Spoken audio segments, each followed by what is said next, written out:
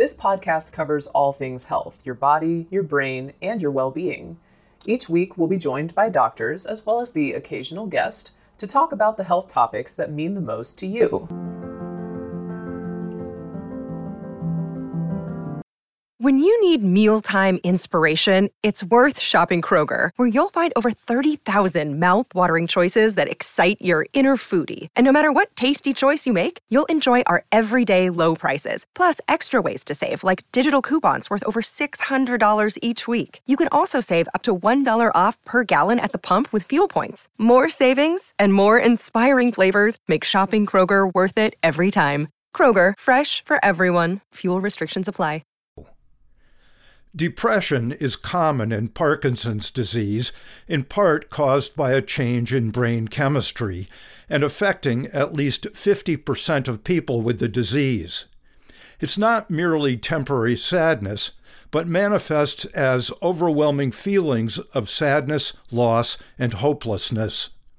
There are effective medication and non-medication treatments, but because depression is often under-recognized by healthcare providers and underreported by people with PD, it may go untreated, resulting in diminished quality of life. To get some insights on depression in PD, I spoke with Veronica Bruno, a movement disorders neurologist at the University of Calgary in Canada, a Parkinson's Foundation Center of Excellence. We talked about the need for better recognition and treatment of depression in PD, as well as some of the pharmacologic and non-pharmacologic treatment strategies. Being such a common feature of the disease, I asked her when depression may occur. It can appear, interestingly, at any point during the course of the disease. So for many of the people diagnosed with Parkinson's, it may have been a problem years before the onset of the motor symptoms of the disease and may have been diagnosed as something unrelated or something else for some time until finally the diagnosis of Parkinson's is reached. For many other people, it can be part of the time of the diagnosis itself when they have to learn a lot about the new diagnosis and the disease. And in many other cases, it can appear as a later non-motor symptom of the disease in mid to late stages. So it can be sort of a prodrome. It may eventually reveal Parkinson's disease? Exactly. It's one of those prodromal premotor symptoms in conjunction with constipation, some sleep disturbances, depression and anxiety, usually combined, can be some of those symptoms that may precede the onset of the motor symptoms up to 20 years. Does it respond to dopamine or does it respond to typical antidepressants? So this is a great question. In fact, the physiopathology or the mechanisms of depression and Parkinson's seems to be a bit mixed and different than depression in non-Parkinson's patients or people without Parkinson's disease. So in some instances, when depression is present before the diagnosis and the treatment with dopamine therapy started, people notice a significant improvement in the depression because of the dopamine medication. So as a first stage, the most important thing is to chat with the doctor to see, is this depression? If it's depression, could this be related to Parkinson's disease? And if it's related to Parkinson's disease, maybe see if there is any room for optimization of the dopaminergic therapy. If the dopaminergic therapy is at the optimum point, then there is also evidence that many of the regular antidepressants that instead of working on the dopamine system, work with other neurotransmitters inside the brain, can also be helpful, and it may always sense to try to see if it produces a further improvement in the symptoms. Here is a quick word from our sponsor. We take this few seconds off to inform you, our valued loyal listener, about the best health and fitness podcast shows from the Nezpod studios. Join us as we give you the best of the best health and wellness updates you can rely on for the treatment of chronic health problems. Classic functional medicine back to basics health tips and special updates from the best doctors in the United States of America. Check out this health and wellness podcast shows. Explore Health Talk Weekly, Healthy Lifestyle Matters, Excellent Health Digest, Healthy and Free Daily, and last but not least, weekly health and fitness corner. Also, check out Nasty Boy CC, the truest story never told fiction podcast, for that real life on the go experience with the 27-year-old golden boy, who made our guest invite #1 list. He tells us about his story as it happens in real time and in real life. It's Nasty Boy CC, the truest story never told. Go get a load of that happiness, because happiness is healthy as we know it. Join us every week as we continue to provide you the best of health and fitness wellness updates from around the globe. Enjoy the show.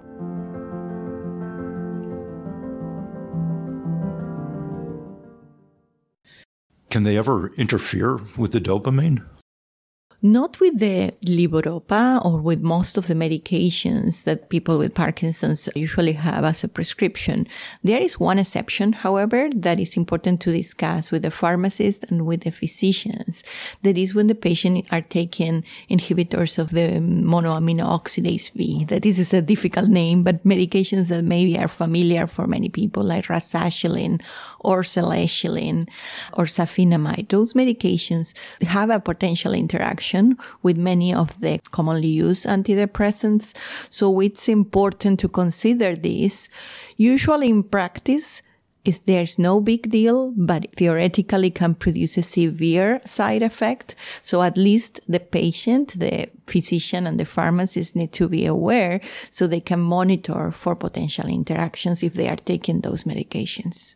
Safinamide is a bit newer and is supposed to have less of formal contraindication. However, we still have to monitor for this potential interaction.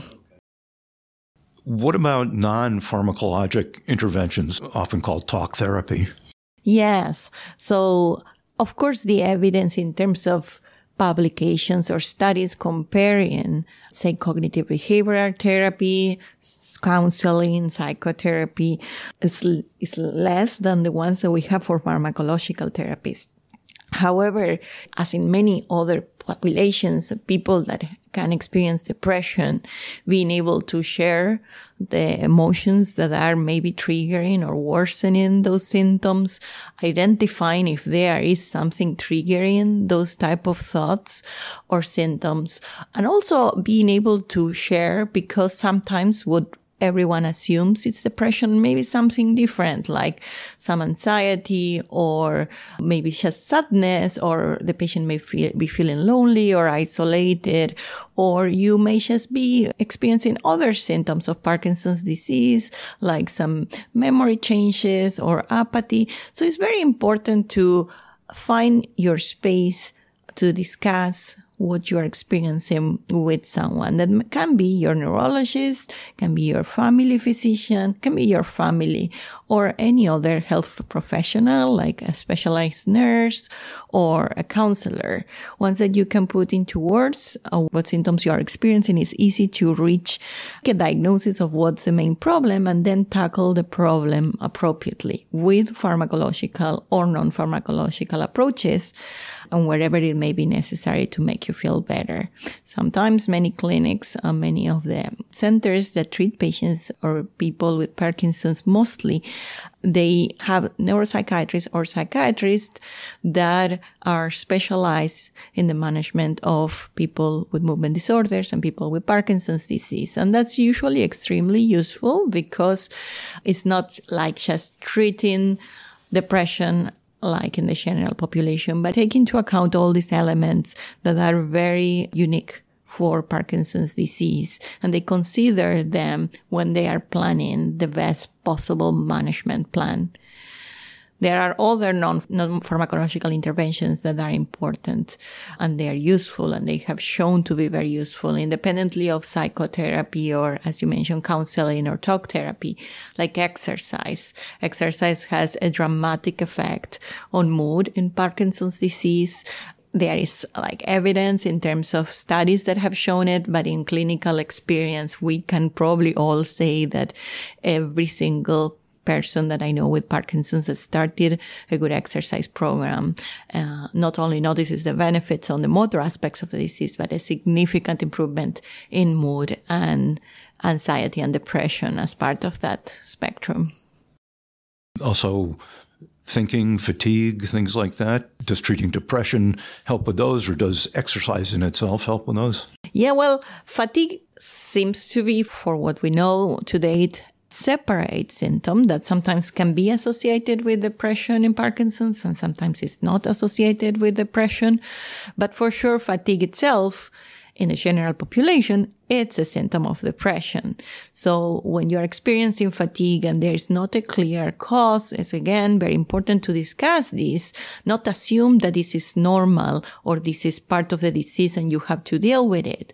But maybe discuss this with your health providers, because maybe again, optimizing the management of your medications, evaluating if there is a component of depression and treating it with different types of interventions can reduce the fatigue and also give you more energy to then engage in an exercise program, in a psychotherapy, in seeing your friends and family, and like doing more things that you are engaged with and that you enjoy. And that for sure, like a vicious positive cycle, ends up improving all the symptoms. I understand that depression has been correlated with later dementia. Does treating depression stave off or lessen the risk of dementia, or isn't it known? This is an amazing question. This is still unknown for multiple reasons. I think the first, depression is so prevalent in people without Parkinson's that it's very hard to characterize. Is this like a depression that is directly related with Parkinson's disease, or is just like a co-occurrence of health issues? The second thing is like cause and effect is hard to determine. What we know, and I think at this stage is very important, is that if we treat depression, people's with Parkinson's quality of life improves significantly. If quality of life improves, patients are more engaged in other therapies, the motor symptoms also improve, the participation in social and familiar lives improves, and all those, like exercise, social interactions, intellectual stimulation, for sure help reduce the risk of cognitive impairment and dementia. So even if I don't have the hard evidence to say, yes, for sure, treating depression reduces the risk of dementia in X%, we can say that it helps so many aspects of the disease that the outcome by the end is reducing the risk of a significant impact on cognition. What do you see for the future in terms of depression in PD? Here is a quick word from our sponsor. We take this few seconds off to inform you, our valued loyal listener, about the best health and fitness podcast shows from the NESPOD studios.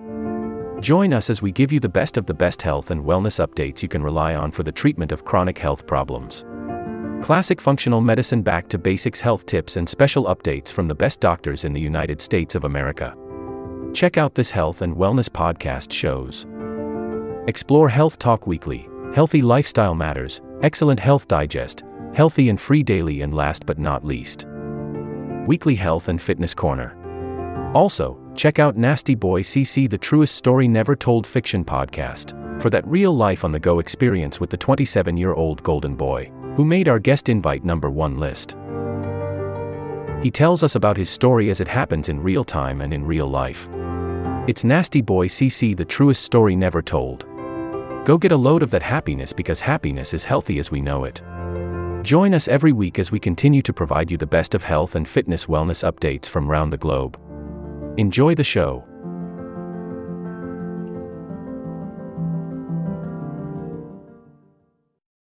As you know, Parkinson's disease has more than 200 years, but the focus on non-motor aspects of the disease, such as depression, is not as old, because for many years those symptoms were kind of neglected.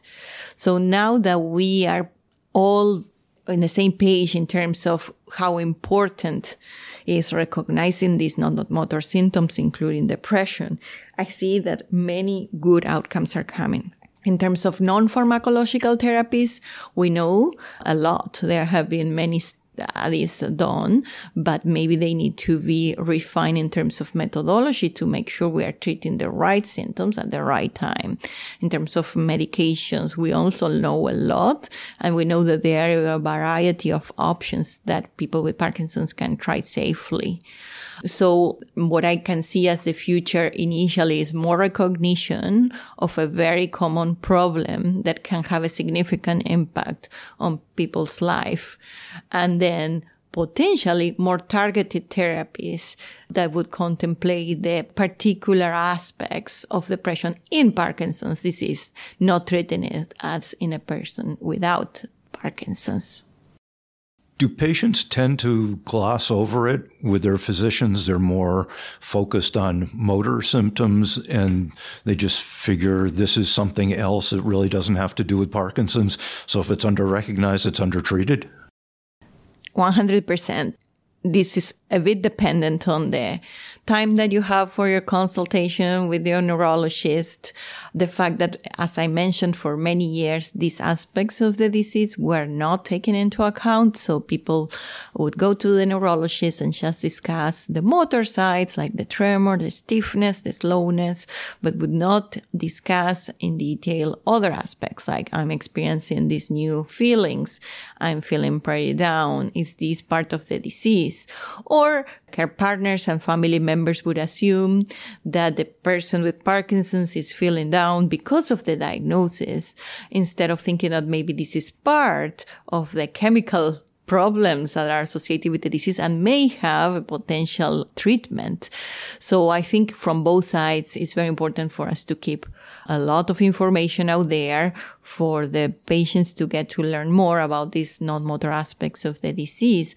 And from us, from our perspective, for us physicians, care providers in general, to ask about these things. Because again, as I said many times, sometimes problems like depression and other non-motor aspects of the disease have a higher impact on quality of life than the tremor, the stiffness, or the slowness.